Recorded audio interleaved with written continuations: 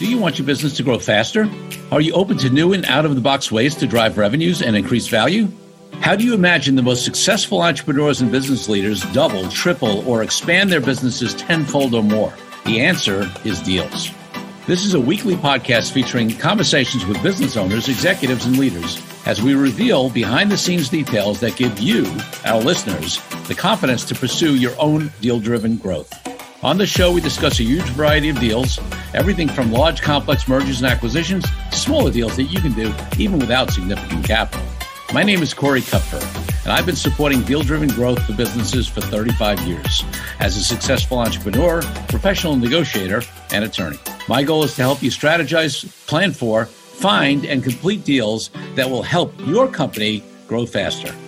Welcome to the Deal Quest podcast. Let's get started. Brad Feld is a partner and co-founder of Foundry. He has been an early-stage investor and entrepreneur for over 35 years since founding his first company, Feld Technologies, in college. Brad is also the co-founder of Techstars, and with his wife, Amy Batchelor, runs the Anchor Point Foundation. Brad has written several books on entrepreneurship and venture capital and started blogging in 2004 before VC Twitter existed. He is also an art collector and a long-distance runner and spends time in the mountains. Brad, welcome to the Deal Quest podcast. Corey, thanks for having me. And we have a bonus today. We have two guests, which is not, we've occasionally done that, but it's not been the usual. So I'm so excited about that. And our other guest is Matt Blumberg, and he is a technology entrepreneur, business builder, and CEO of Bolster, an on-demand executive talent marketplace that helps accelerate companies' growth by connecting them with experienced, highly vetted executives for interim, fractional, advisory, and project-based or board roles. Matt has been recognized as one of the New York's 100 most influential technology leaders by Business Insider, by Crain's as one of New York's top entrepreneurs, and by Ernst & Young as Entrepreneur of the Year finalist. Before Bolster, Matt built businesses and worked in marketing, consulting, and venture capital. He's the author of Startup CEO, Startup CXO, and co-author with Brad of Startup Boards, which was released in June of 22. Matt, welcome to the show. Thanks, Corey. Happy to be here. So guys, before we get into all the great stuff you've done around, investing and working with startups and this, and boards, and we're going to talk about an interesting, deal angle around developing boards. I want to take you each back to when you were a little kid growing up, maybe 8, 10, 12 years old. What did you want to be? Because my guess is, VC investor and board development probably wasn't on the menu back then, but you tell me. I wanted to be shortstop for the San Diego Padres, which is where I grew up. And unfortunately, I'm a lefty, and I'm also not very good. Well, I will tell you, I coached a police athletic league team, like young kids in New York, and I had a lefty shortstop. At that level, you can get away with it.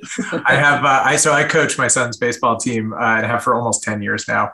And you can get away with a lot of things with Little League, but that was what I wanted to be. Although it's very funny, we have this picture of me. So my dad was in VC and then became a tech entrepreneur.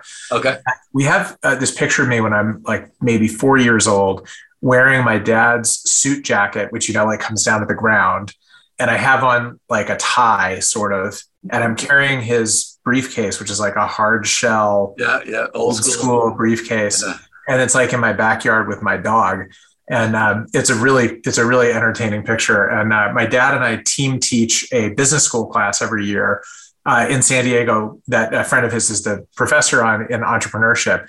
And he always starts the class by putting up this picture of me. So there's I guess to some extent, I wanted to do this for a while.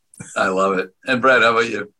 My answer has to do with my dad also, but it's not what I wanted to be because I didn't have any idea what I wanted to be, but I did know very much what I didn't want to be. Okay. My dad would tell me the story about his father when he was growing up, when he was a little kid, and his father would say to him, "Son, you can be anything you want to be as long as you're a doctor." And so my dad was a doctor, and I was about the same age, 10, let's say, that you're talking about here. And I really hated everything about what my dad did. He was a great doctor. He was beloved by his patients. But when he'd take me on rounds at the hospital, all I wanted to do was hide under a desk and read a book. Like the smell, the noise, the beeping, the lights, the sick people, not my thing. And so I remember walking into his study or his office at our house. I grew up in Dallas, Texas, and I was very nervous, very, very nervous, because I was ready to make this pronouncement as a 10-year-old to, my father, who was this enormous personality.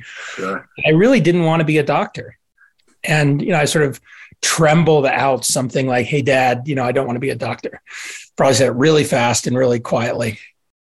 And he repeated the story that I'd heard about his father saying to him, "You can be anything you want as long as you're a doctor." He says, "Brad, you can be anything you want."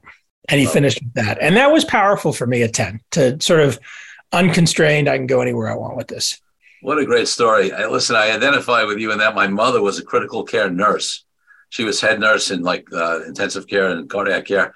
And I hated, if I had to go, when I was a teenager to get the car keys or pick up something, whatever, it was the last environment I ever wanted to be in, was anywhere near, a hospital or any of that kind of stuff. I still to this day don't know how she did it. It's just not my thing. It is for some people, but for me, it was just horrifying. I just wanted to run and hide. All right. One other question looking back for both of you. What was your first deal of any type? It could be something when you were a kid or early in your career, whatever comes to mind. That's, not a sale, but a deal. I'm happy to go first on this one. So I was a senior in high school and or between my senior year and first year of college, and I got a job. And the job that I got was writing software for a husband and wife team. They were named Chris and Helena Aves. And it was writing software for the petroleum industry in the early 1980s in Dallas, Texas, although they had customers all over the country. It was just the two of them. And they hired me for $10 an hour. So I learned very quickly that if I worked 80 hours a week, I made twice as much as if I worked 40 hours a week. But the deal part of it was that I didn't get equity, but I got a 5% royalty on the software that I wrote. Okay. Which I didn't really think that much of at the time. I didn't sit down and do a calculation. And, as a freshman in college, I would get royalty checks from them on a monthly basis, along with, I continued to work for them. So however many hours I worked, they paid me times 10. But the royalty checks would be $1,000 a month, $2,500 a month. One month I got a check for a little bit over $10,000 as a freshman in college. Wow. For software that I had written that was being published and was being sold.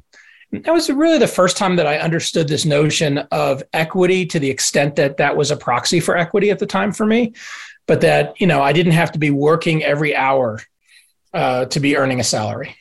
Wow. And that lesson of not, having to sell your time for money and, comparatively passive income. Obviously you work for it in the beginning, but then it becomes passive. To learn that early. Wow, what a gift. It was very powerful. Matt, what comes to mind for you? I don't have that good a story. I really don't. I do remember the first deal that I worked on, which I worked briefly at a venture capital firm for a couple of years early out of college, my second job. And we were doing two investments that I remember working on because they were pretty high profile, were Priceline and E-Trade. And this is 1994, 1995. So it's the very, very beginning of the commercial internet. And I hadn't been an investment banker like a lot of the people at the firm had been. I had been a management consultant. So I was used to working hard on projects. I was used to deadlines. But all I remember the first time I worked on one of those deals was thinking, why do I have to be up overnight for this? This is an awful lot of work that some of this could be done tomorrow. Right. But that was sort of my first introduction to working on a deal. And just wondering why is everyone jumping through hoops to get this done so quickly? Well, I got to tell you, it brings me back to, I remember my days, the early days as an attorney in the 80s. And we used to, of course, this was the time before digital. So you used to physically go to the printers, right? When you were doing IPOs and secondary offerings, and you'd have to sit there and literally work around the clock, overnight, waiting for pages to come back and proofreading them. And we kept suits in the office, because we might have to get, the underwriters will say, there's a window in the market and you'd have to get on a plane till Atlanta or Dallas or whatever like that, like the first flight out. So, yeah, some things have changed, but in terms of pace of deals and working around the clock for some folks. That certainly changed for me, but it hasn't changed for some others, though. So I want to get to the book and talk about boards. But before we go there, I mean, you both have so much, just other experience and background with startup companies and funding and Techstars and all this stuff. So talk to us a little, just give us a little bit of your background there so we have context, where we're going. And then also, you've been in the game a long time. Talk to us, maybe you see some evolutions in the industry. So, what's interesting on what's happened from the early days until now. Well, I've been at this since the mid 80s, and I've been really in three roles sequentially. At first, I was an entrepreneur. So I started a company and ran it for a number of years. Yep. And it was a self-funded business. We never raised any money. So my first deal with that company was when we sold it. And we sold it to a public company, nice. Which was a totally new idea for me. I'd never really thought about selling the business. And I was really fortunate in the two guys that bought my company were both very experienced deal guys. One was named Len Fassler. Len passed about 18 months ago. The other was a guy named Jerry Pock. Jerry is retired, but still does plenty of deals because he can't help himself. Sure. And I was really fortunate that Len and Jerry really took me under their wing, and I became the technical guy on the deal team. So I got exposed to, they did a bunch of acquisitions in a relatively short period of time. I got exposed to their style of deal making and doing acquisitions, which is very different than in some ways today's style. Theirs was extraordinarily relationship driven. Yep. It was not quite a handshake, but you focused on getting to a handshake first, and then you worried about papering it, versus a lot of the nonsense that goes on today in terms of the dance. And they were very quick to focus on the things that mattered in the context of doing a deal, rather than all the other stuff, some of which came into play, but they just sort of focused on what they cared about, knew what they cared about, knew it was important, and got to it. While I was working for their company, I also started making angel investments. So I spent 3 years investing basically almost all the money I'd made from selling my first company into about 40 companies over a 3-year period. So I'd never made an angel investment before. I never made an investment before. Yep. All of a sudden I had a pile of cash, and I just started investing at the beginning of the commercial internet. And I figured it out as I went. And the idea then of somebody who was investing in a company a month was sort of nuts. Today, it's, not nuts, but in the mid 90s, the Sure. very early stage investing, seed investing was very deliberate, and the pacing, especially for individual angels, tended to be pretty slow. Yeah. So I learned an enormous amount in 3 years by being essentially the first investor in a bunch of companies. And then in a lot of those companies, joining the board, and in a couple of cases, co-founding the company. And then in 1996, 97, sort of accidentally became involved with what today is a very well-known Japanese company, but at the time was not, which is a company called SoftBank, which was just starting to buy companies that at the time were called digital media companies. It wasn't even called internet companies. And I got involved with a team that was buying some companies and investing in what was becoming the commercial internet, which was the area that I was investing mostly as an angel. Yeah. And all of a sudden, I ended up sort of accidentally becoming a VC and being part of this team, which then generated over time the first fund that we raised. So, from a investing perspective and deal perspective, I really learned how to do it from Len and Jerry. I always took this approach of being pretty simple and straightforward about what mattered, not getting caught up in the minutia of a bunch of other stuff, dancing whatever dance the other side wanted, whether it was a buy or sell type dynamic, but trying to stay at a very personal relationship level through the process rather than get mired in the technical or legal details of things.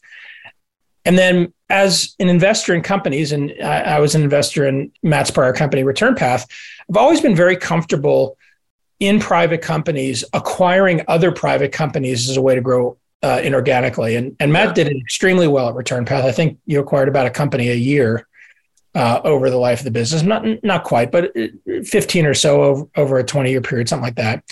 And most worked, some didn't. Sure.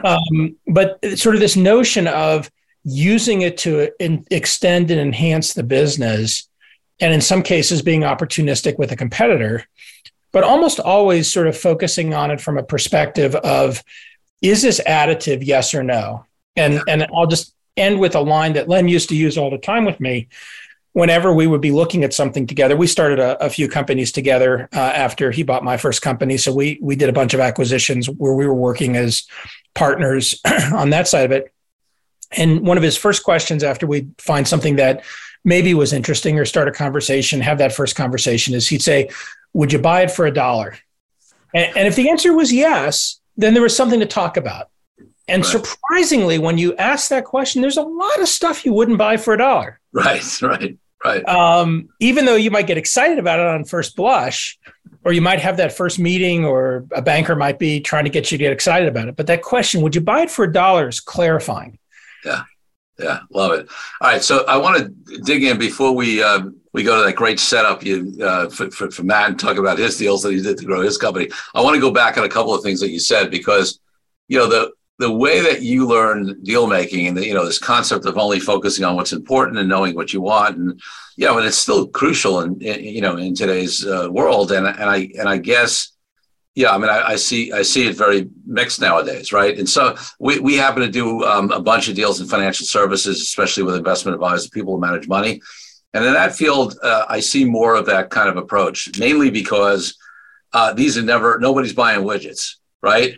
People are buying people with relationships, with client relationships that they're going to be working together.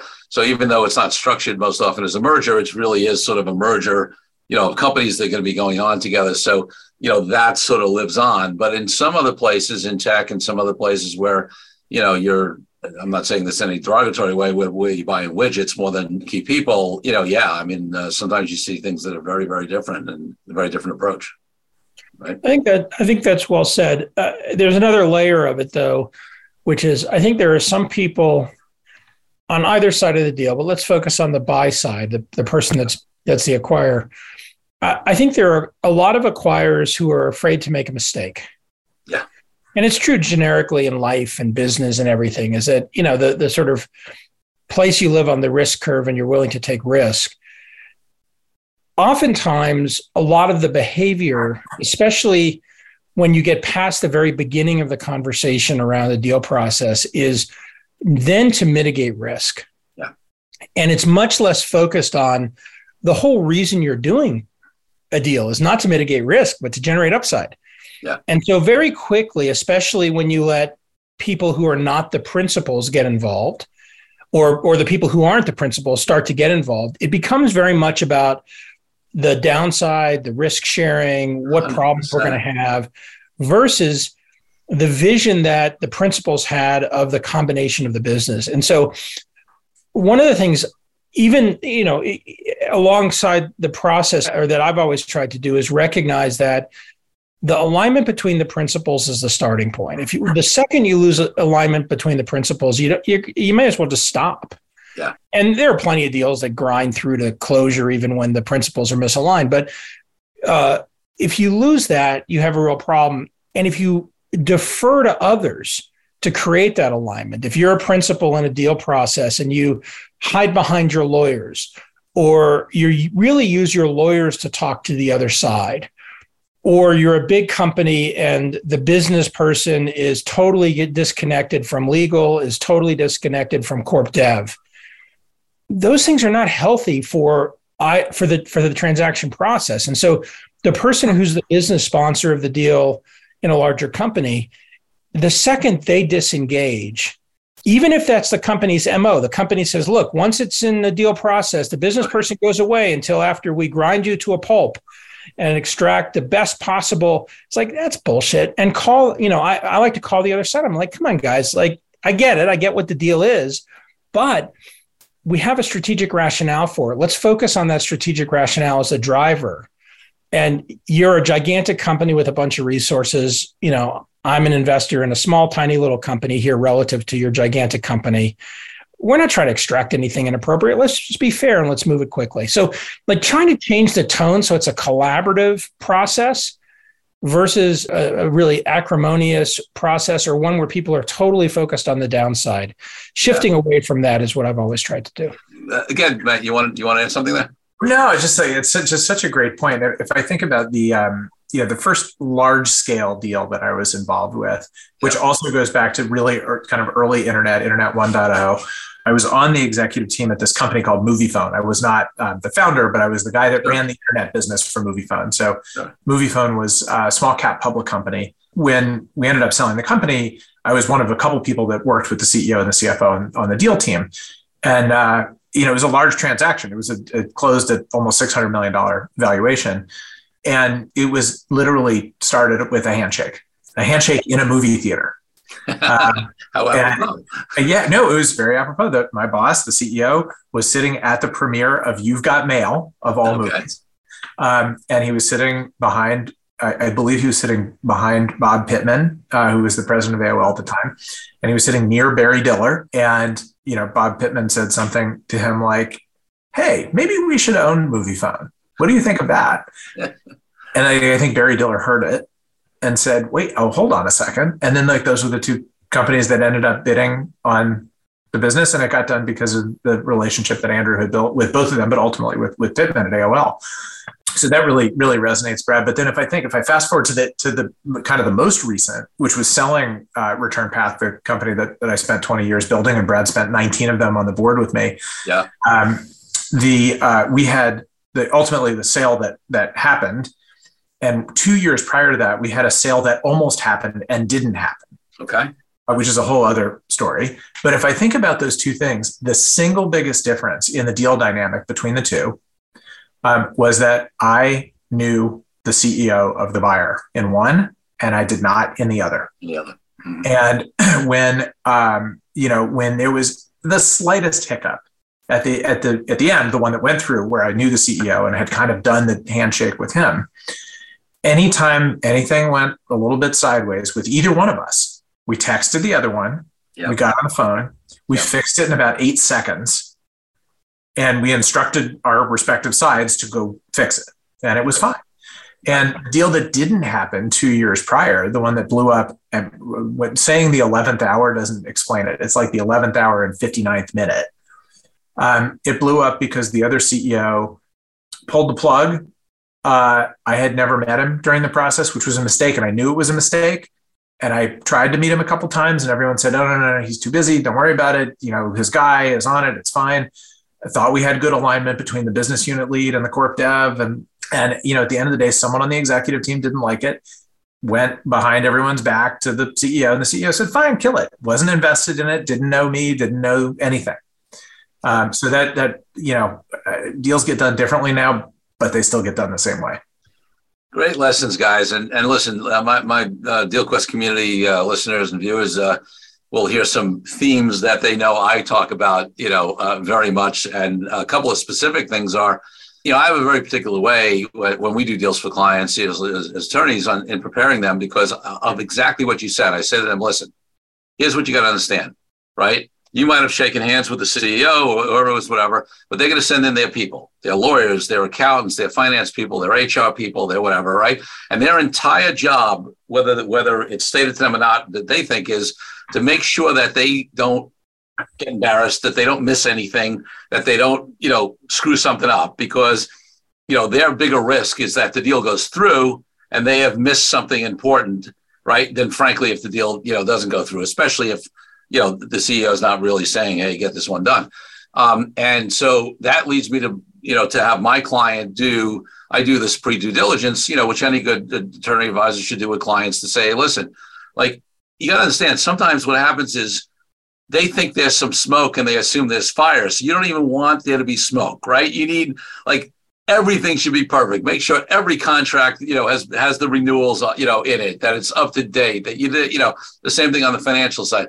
There's a way you can prep to try to avoid that, because if any of these other advisors or people come in and get nervous, you got a potential problem. The other thing I say, and listen, I'm one of them, right? I'm a lawyer. Every lawyer these days says they're a deal maker because they got a reputation of being deal killers. So now they say they're a deal maker, right? The truth is a lot of my colleagues are not, unfortunately. And the reason for it is, and it's funny, I had this conversation, I was a guest on someone else's podcast. Guy was a former lawyer, right? And he said to me, why is it? And I said, listen, think about it. You went to law school. I said, we spend our entire time in law school looking at everything that went wrong. There are no cases on deals that worked. You can't study cases. What you do in law school, you study cases. The only cases are on things that went bad, right? They don't go to litigation if they work. So we are over-indexed as a profession on risk. Now, risk, identifying risk, trying to mitigate risk, making sure your client's taking knowing risk. Don't get me wrong, it's an important part of the process. But what we don't do generally as a profession that well, and frankly, it's been one of my biggest competitive advantages, is to balance that risk against the opportunity and the upside, and understand that there's no such thing as being successful in business of any type or deals, whatever, without taking risk, right? So lawyers are over-indexed on the risk side, but it's not just lawyers. You're right. It's the other people who come in, finance, HR. Every one of those can screw up a deal. And I love the advice of, making that connection at the highest levels and staying involved. I just had a deal negotiation today. I spoke to the lawyers on Friday. I spoke to my client. I said to them, listen, we have an all parties call on Tuesday, but here are 3 or 4 issues. Just call the other CEO, right? Like, let's not deal with that in the all party, right? And you know what? He called her. They had a conversation. We came into this call with 3 of those 4 issues resolved and one on the verge of getting resolved. So love the advice. It happens with financings too, right? I've done a huge number of financings. It's the same thing. You're doing a financing, you have your handshake, you see eye to eye with the partner at the firm, and outside counsel gets involved, and things can go sideways. Yeah. And I think unlike a lot of lawyers, I do think there is a reason to blame the lawyers sometimes, and then sometimes, we actually just take the hit for our clients, but sometimes it's our fault. Let's take a break from the show for a minute so I can invite you to a new way to determine your deal readiness. I created a fast and easy assessment that will determine exactly how deal ready you are. Once you complete the assessment, I use your responses to identify the obstacles that are holding you back from being a deal-driven growth genius. It's as easy as heading to CoreyKupfer.com/assessment. That's CoreyKupfer.com/assessment and filling out a few multiple choice questions. I'll be checking in after the episode to see what your results are. Now back to the show. All right. I want to get to this book, but Matt, obviously you gave us sort of a key thing from one of the early deals and your latest deal. You did so many others. Tell me a little bit about, I think what I want to ask you, I talk a lot on this podcast about the mindset of a deal maker, right? There are so many companies out there that do a great, they've created a great company, right? Maybe they've grown and they've done pretty well on organic growth, but that's all they focus on, right? They focus on their sales and marketing and, customer acquisition or whatever it is, depending upon the business they're in. And they don't grow inorganically as well. They don't grow through deals. They don't look at, and I can't tell you how many times I've even just said to somebody, they're trying to get into a new market or a new geography or, or a new industry or whatever it is. And they're banging their heads against the wall. And I said, have you thought about who has access to that market already? Maybe you acquire them. Maybe you do a licensing deal with them. Maybe you do a distribution deal with them. Maybe you do a joint venture, and they haven't even thought about it. So do you have any thoughts on what had you, right, go from being an entrepreneur, right, which is its own mindset, right, compared to people who are, but to become a deal maker? And what do you think maybe stands in the way of other folks, not taking advantage of that kind of growth opportunity? Those are 2 very different questions. I'll tell you the thing that as they say with entrepreneurship, necessity is the mother of invention. So the first deal I did, which was the one that led me to inherit Brad as a board member. Okay. Which actually, that's not the first one, but it was the first significant one, was out of necessity. So, we started the business in December of 99. The NASDAQ peaked in March of or April of 2000, and then it blew up in October of 2000. Sure. So what happened was we actually had I think a reasonably durable business idea, but all of our customers went out of business. Yeah. So our little fledgling company with a small fundraise was really struggling. And what happened was we had one direct competitor in what people thought of as a winner take all market, although I'm not actually sure it was. And they too were struggling, and we ended up merging the 2 companies. So So I had started one of the businesses with an investor in New York named Fred Wilson. Some entrepreneurs in Colorado had started the other business with Brad behind them. Weird coincidence. Fred and Brad knew each other, and one of the entrepreneurs and I knew each other, and ended up sort of jamming the two companies together and saving the business. We got fresh financing as a result of that, and lived to see another day. And I think that experience, even though that was a really painful deal to get done because it was both companies, it was a save the business move. It was close to a 50-50 deal, which would made everybody unhappy. And, we weren't fighting over that much value at that point because it was two pre-revenue startups or two, very, very limited revenue startups. But that was certainly an eye-opener for me and about, M&A as a tool in the tool belt. And we did go on over the course of 20 years. I think we did 13 acquisitions. We didn't do 2 or 3 that we got close on, and those were equally informative. And we also ended up selling 4 businesses. We did 4 divestitures along the way, and then ultimately sold the company. So between all those deals and not quite deals on both the buy and the sell side, each one, I think, reinforced that, hey, this is a tool that you should really have in the tool belt, even if you're focused on growing revenue organically. And some markets lend themselves more than others, for sure. But one of the things that's easy about technology companies is they're asset light. So you're not buying a manufacturing plant somewhere. You're not buying inventory somewhere, and you're really buying people, customers, code, IP. And the deals can take lots of different shapes. Name a type of deal, and we probably did it in our list of 13. We did stock deals, we did asset purchases, we bought IP, we bought teams, we bought whole companies, we bought units of companies. Like, as long as you're willing to think creatively about it and about how the pieces and parts fit together, it can be really, really accretive. But as Brad said, they didn't all go well. Some of them were really, really didn't go well. Right. Matt's comment about that first deal is fascinating to me because I remember it in some ways the same and in other ways somewhat different. I remember the setup exactly the same. Right? I was an investor in a company and on the board of a tiny little company that was going to go out of business if something didn't happen. And, Fred was on the board of Matt's tiny little company that was going to go out of business if something didn't happen.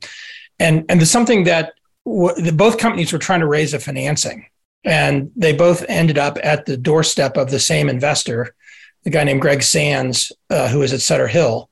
Yeah. And he saw both businesses, and his reaction was, these are the same businesses. And we knew that because the two companies knew each other. And I don't remember how the suggestion was made, but somewhere the suggestion was made something to the effect of, if you guys put the two businesses together and there's one business, Greg, will issue a term sheet to fund the business, which basically was survival for the two businesses. And by that point, at least in the company I was on the board of, which is called Veripost, I believe that we'd run out of options. Like we tried to find other investors. There were no investors to be found anywhere in that time frame because of the internet bubble collapse. Sure. And before Fred and I talked, Matt and the CEO of Veripost, Eric, had talked, and there was consensus that, at least communicated to me, there was consensus between them. I had not met Matt yet. I only knew through Eric, that they were game to figure something out. Like they could put the two companies together if we could figure out a deal. Yeah. And so it was less about like convincing anybody on the company side that they needed to do this. But I think the founders of both sides knew that they were basically screwed unless something happened. And so Fred and I had a conversation. I don't think the conversation lasted more than 10 minutes, 5 minutes, 10 minutes. And it was very simple. And, we sort of acknowledged the reality of both companies, said that, he talked to Matt and Matt was supportive of this. And I talked to Eric and Eric was supportive of trying to do something. What should we do? Well, how about a 50-50 deal? And Fred said to me, I said to Fred, well, let's just do a 50-50 deal. And his response was, I have 3 times the amount of money in this that you do, because their return path had raised, I don't remember, 10, 12 million bucks, and Veripost had raised $3 or $4 million bucks. And I said, oh, that's okay. That's fine. How about we do a 55-45 deal? And Fred's response was done. And that was a negotiation, right? I mean, that was it. I mean, there was who's going to run it. Each company had 20 people. The combined company should only have 20 people. So they had to deal with that. That's painful. Sure. And not very much fun. One group was in New York. The other group was in Colorado. How do you deal with that? Turns out that they dealt with it by having 2 offices and a whole bunch of people in Colorado for a long time. In fact, I think Colorado was the largest of the 2 offices for most of the life of the company, and on and on and on. But the actual deal was very, very short because it was between 2 people who trusted each other. Yep. And the people running the companies had already agreed that it made sense to do it. Yep. And in the context of that, yeah, there could have been all kinds of spreadsheets and calculations and arguments, but it didn't matter because we both Fred and I knew that our value of our equity, if we didn't have somebody else that was going to come in and lead around, was probably 0. Right. So let's not horse around too much. Let's just get on with it. And, in the end, Matt and the combined team built a very significant business. It was over $100 million company in revenue and profitable. But from that very inauspicious beginning. So that's kind of an important part of it that I remember was, I think the pain and the no fun was because it was the other option was going out of business for both companies.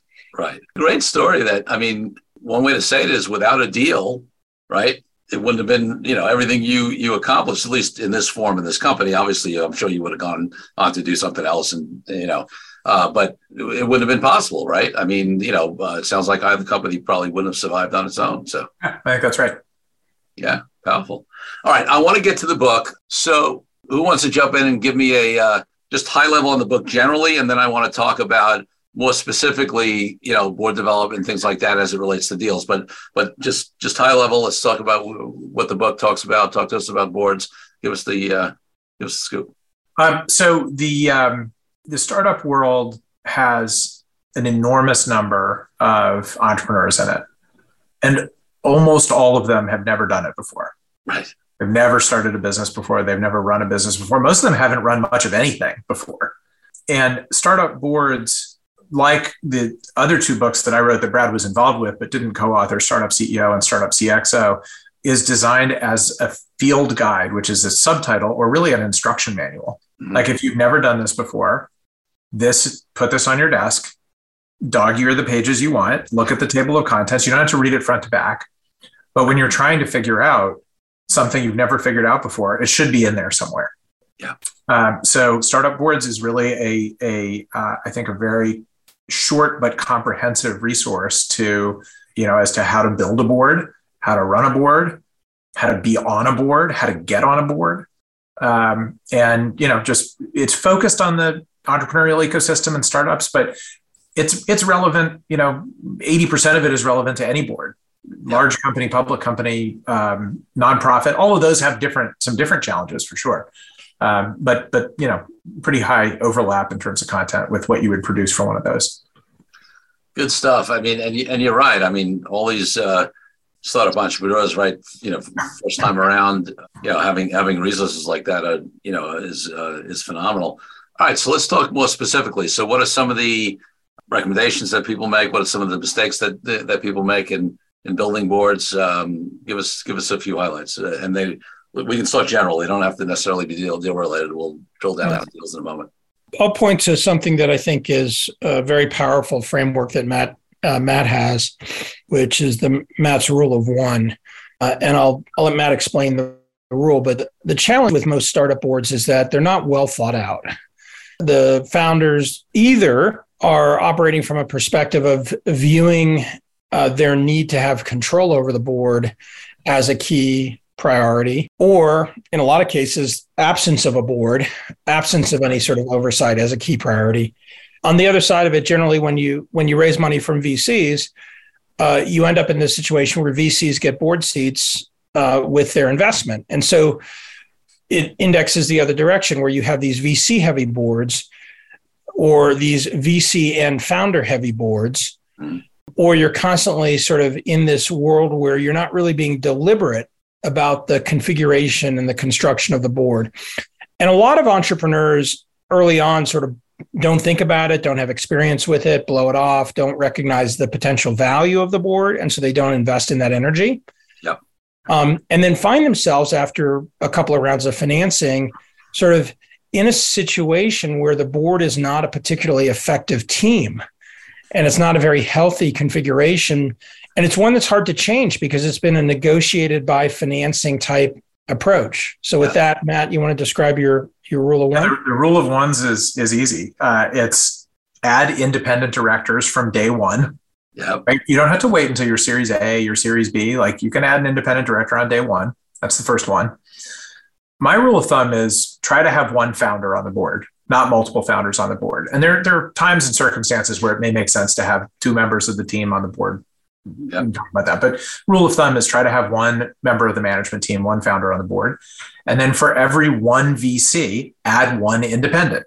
Yeah. So, in my mind, the ideal 3-person board is a founder, an investor, and an independent. The ideal 5-person board is a founder, 2 VCs, and 2 independents, and so on. And the part of what we do at Bolster is help companies build their board. We do, we're a technology platform, but companies run a lot of board searches on the platform. Yep. Probably place 30 or 40 board members. And almost all of them have been the company's first independent director. And some of those companies are Series D companies. Right. Or maybe they have an independent director. They used to have one, and then they just woke up and they realized that they want to go public in a year or two. And their board of like 5 white guys that are all founders and VCs is not going to work for that. But it's extraordinary, some of the things that we've seen with just the number of companies that have open independent board seats and never fill them. Anyway, so that's one piece of advice in the book for sure, is start early building a diverse and independent board, and don't make it too founder heavy or too VC heavy or too founder VC heavy.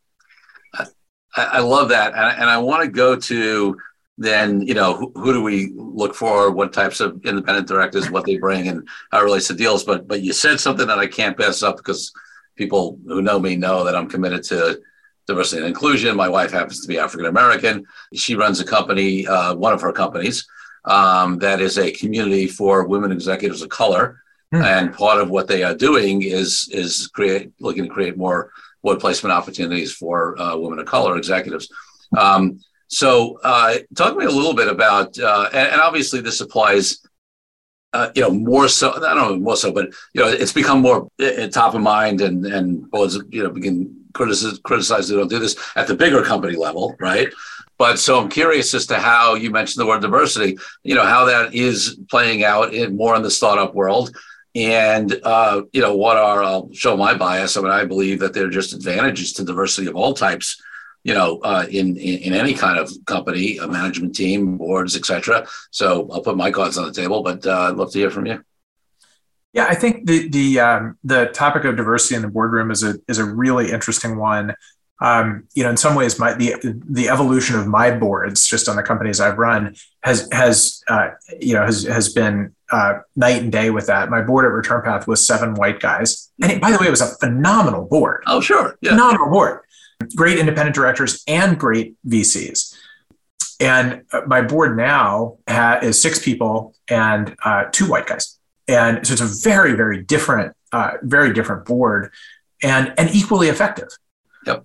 So the thing that's so interesting, and now having helped 30 or 40 CEOs through a board search in the last couple of years, the thing that's so interesting is almost every one of the search processes starts the same way, with the CEO saying, "I'm committed to adding diversity to my board." Right. And then I said, "Great," and then we start going through their requirements, their ideal persona. And almost invariably the next thing out of their mouth is, "And I want someone who's been a CEO and has multiple boards on their resume." Right. Right. And we usually pause the conversation at that point, and and change the conversation a little bit to say, if those two things might go together, but it's very unlikely that they go together, because the few women and people of color who do have CEO experience and who do have multiple boards in their background are already on too many boards. Right. Because everyone wants them on their board. 100%. And by the way, not for nothing, if your interest in diversity on the board is both a practical one and a societal one, you're not doing much for society if you're not expanding the talent pool of experienced directors. Yeah. By adding people who've never been on a board before. So one of the things that we try to do is we try to help CEOs find talented executives to join their boards who are board ready, yes, but not necessarily board experienced. Yeah. And that's something we've been spending a lot of time evangelizing, and we've had very good success with that. Of our board placements so far,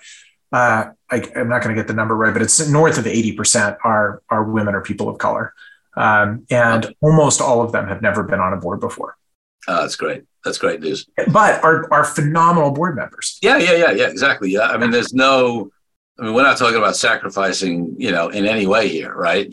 Quality. No. Yeah. I'll also note that one of the reasons I've been able to build our board the way I have at Bolster is that I have some venture investors who have decided not to take board seats. And so the Bolster story is both instructive and kind of weird for a bunch of reasons. So I don't want to get into it too much, but Brad is a good example of it. Fred Wilson is a good example of it. Greg Sands is a good example of it. All of them have said, fill the board seat with someone else. You have as much of my brain space as you want. Make me a board observer. I'll come when I can. And, for us at Bolster, it's kind of been the best of both worlds because we still have their brain space and their participation in board meetings from time to time. And we've built a very independent and very diverse board, both diverse in experience, diverse in demographics, diversity of thought from the get-go. Love it. And so, Brad, I'll ask you to connect it. So in terms of strategically picking out, Matt gave us some criteria, whether it's on the diversity side or the balance between VCs and independents, but tying this into deals, what's the strategic, outlook in terms of building boards for folks that can help, whether it's raising capital, whether it's connections with, joint ventures or acquiring companies, talk to us about the value of bringing some deal connections and expertise on your board as well. Yeah, well, there's a lot, although you don't need every board member to have the same capability. And I think that's very important. If you have, besides yourself as the CEO of the company, if you got 4 board members and all 4 board members are deal people, and they're oriented towards doing deals, you're going to spend all your time talking about doing deals. That's right. In the same way that if all 4 of your board members are CFOs, and or deeply financially oriented, you're going to spend all your time talking about your financials and your metrics. So there's some benefit to having different skill sets on the board. My favorite quote that came up when we were starting to work on this book was from Jeff Lawson. Jeff is the founder and still CEO of Twilio, which is, $20 billion market cap public company now. Sure.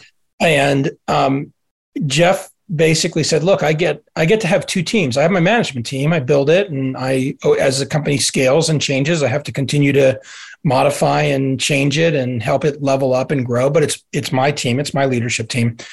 But I also have a board. And yeah, the board can fire me. So I acknowledge that the board can do that. But until they fire me, why not try to make it the most effective team I could make? Right. And get people on the board, not just that have different experiences and different skill sets, but get them working as a team towards the betterment and health of the company.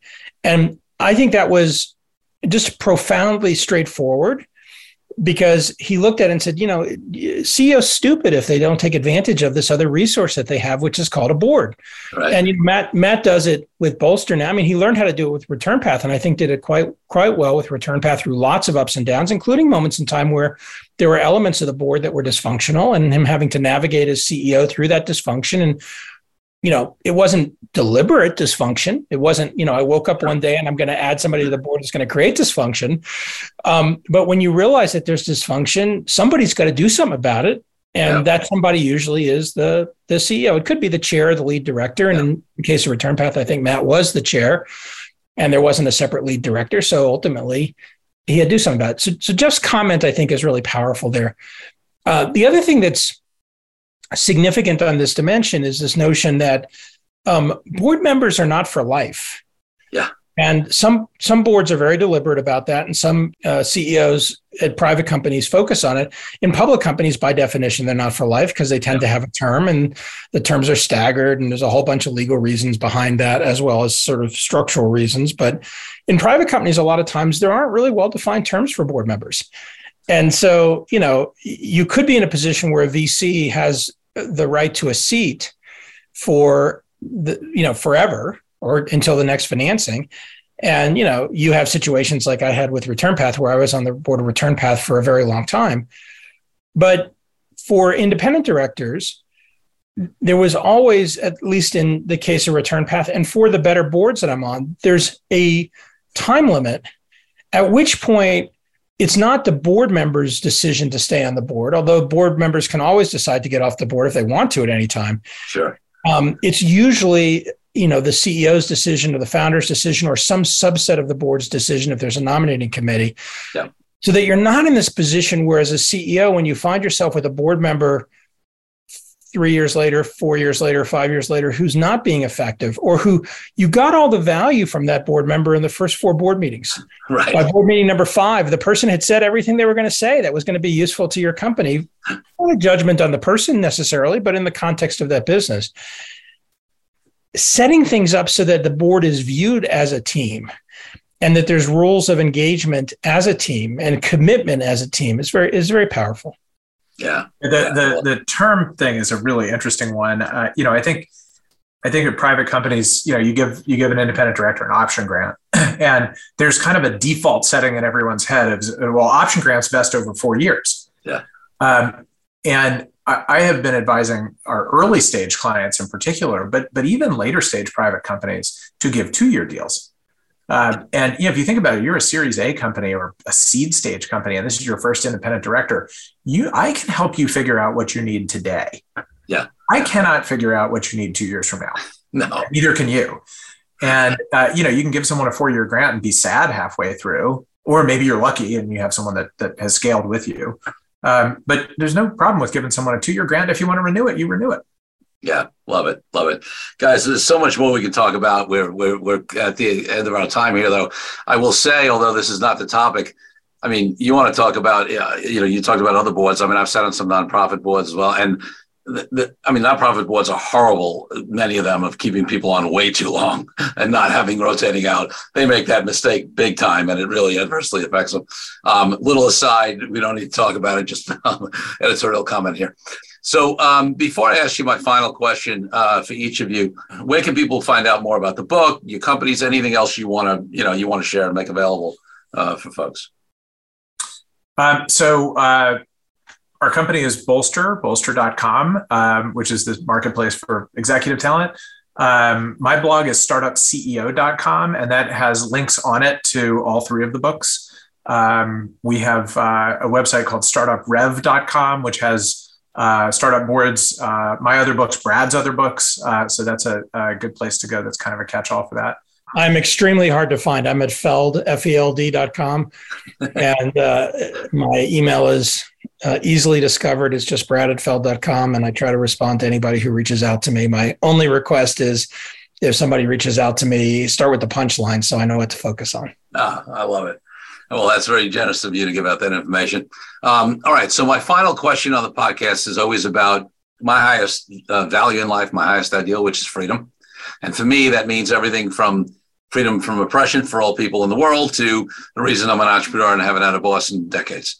What does freedom mean to each of you, and how does it impact your life and business? It means something different to me at 57 than it meant to me at, or almost 57. I turned 57 in December. Then when I was in my, when I was 10, I was most definitely not experiencing the freedom that I feel at 56 when I walked into my dad's office, or, even as a young entrepreneur in my 20s or 30s. I am very comfortable is the wrong word. I have accepted the notion that the lights go out someday. Mm. And for me, at least in terms of my own sort of view of hopefully the next third of my life, I hope to be able to freedom to me would mean being able to spend time with people who I want to spend time with on things that I want to spend time on. And I feel very fortunate, both in terms of being, born in the US, born to, the son of a doctor and an artist, although, 2 generations earlier, or the generation before my parents, my mother's father was a Russian Jew in, pre-World War I, at a time when all Jews were getting exterminated in Russia. And he managed to escape. I have sort of a connection to that, but I also have the recognition that I'm 2 generations from that. And I got all the benefit of growing up as a white American in the 1970s and 1980s, sort of coming of age. And that at this stage in my life, being able to make a statement like that is significant. But that's what it means to me. It means sort of having the ability in this finite period of time to spend it with whom I want and on what I want. Love it. That's such an important and elegant answer. I feel like anything I say is going to be trivial next to it. And I wholeheartedly agree with everything Brad said. And Brad and I have similar backgrounds. So, but I'll give you a narrower and more trivial answer that's important in the context of business, I guess, which is I have truly come over the years to appreciate the freedom to think for myself. And there's so much groupthink in the world, and there's no place where there's more groupthink than business and possibly tech and possibly Silicon Valley. But I've truly come to appreciate the ability to, look at a problem that everyone looks at one way, and I'm very comfortable to look at it a different way. Sometimes it makes sense to go with the flow, and sometimes it doesn't. And that's not something that was easy to do in the beginning of my career. And I'm not quite 56 or 51, but the older I get, the more comfortable I am doing that, and the more I appreciate that ability. I love it. Brad Feld, Matt Blumberg, thank you so much for being great guests on the DealQuest podcast. Thank you for joining me on this episode of DealQuest, where we help you understand how deal-driven growth can be your ticket to freedom. I want to invite you to a unique way to tap into the wisdom and experience of the DealQuest community. Join the DealQuest Deal Den Zoom calls, a free monthly 90-minute mastermind. In the mastermind, we address all the challenges you may be facing and help support you with the opportunities that may arise in terms of deal-driven growth. You will get input not only from me, but all the members on the call will collaborate and serve each other in a mastermind format. To sign up for the free mastermind, go to www.corykupfer.com/dealden. That's corykupfer.com/dealden. I'll see you there. I'm Corey Kupfer. Until next week, wishing you the freedom and financial prosperity that I know your DealQuest will bring.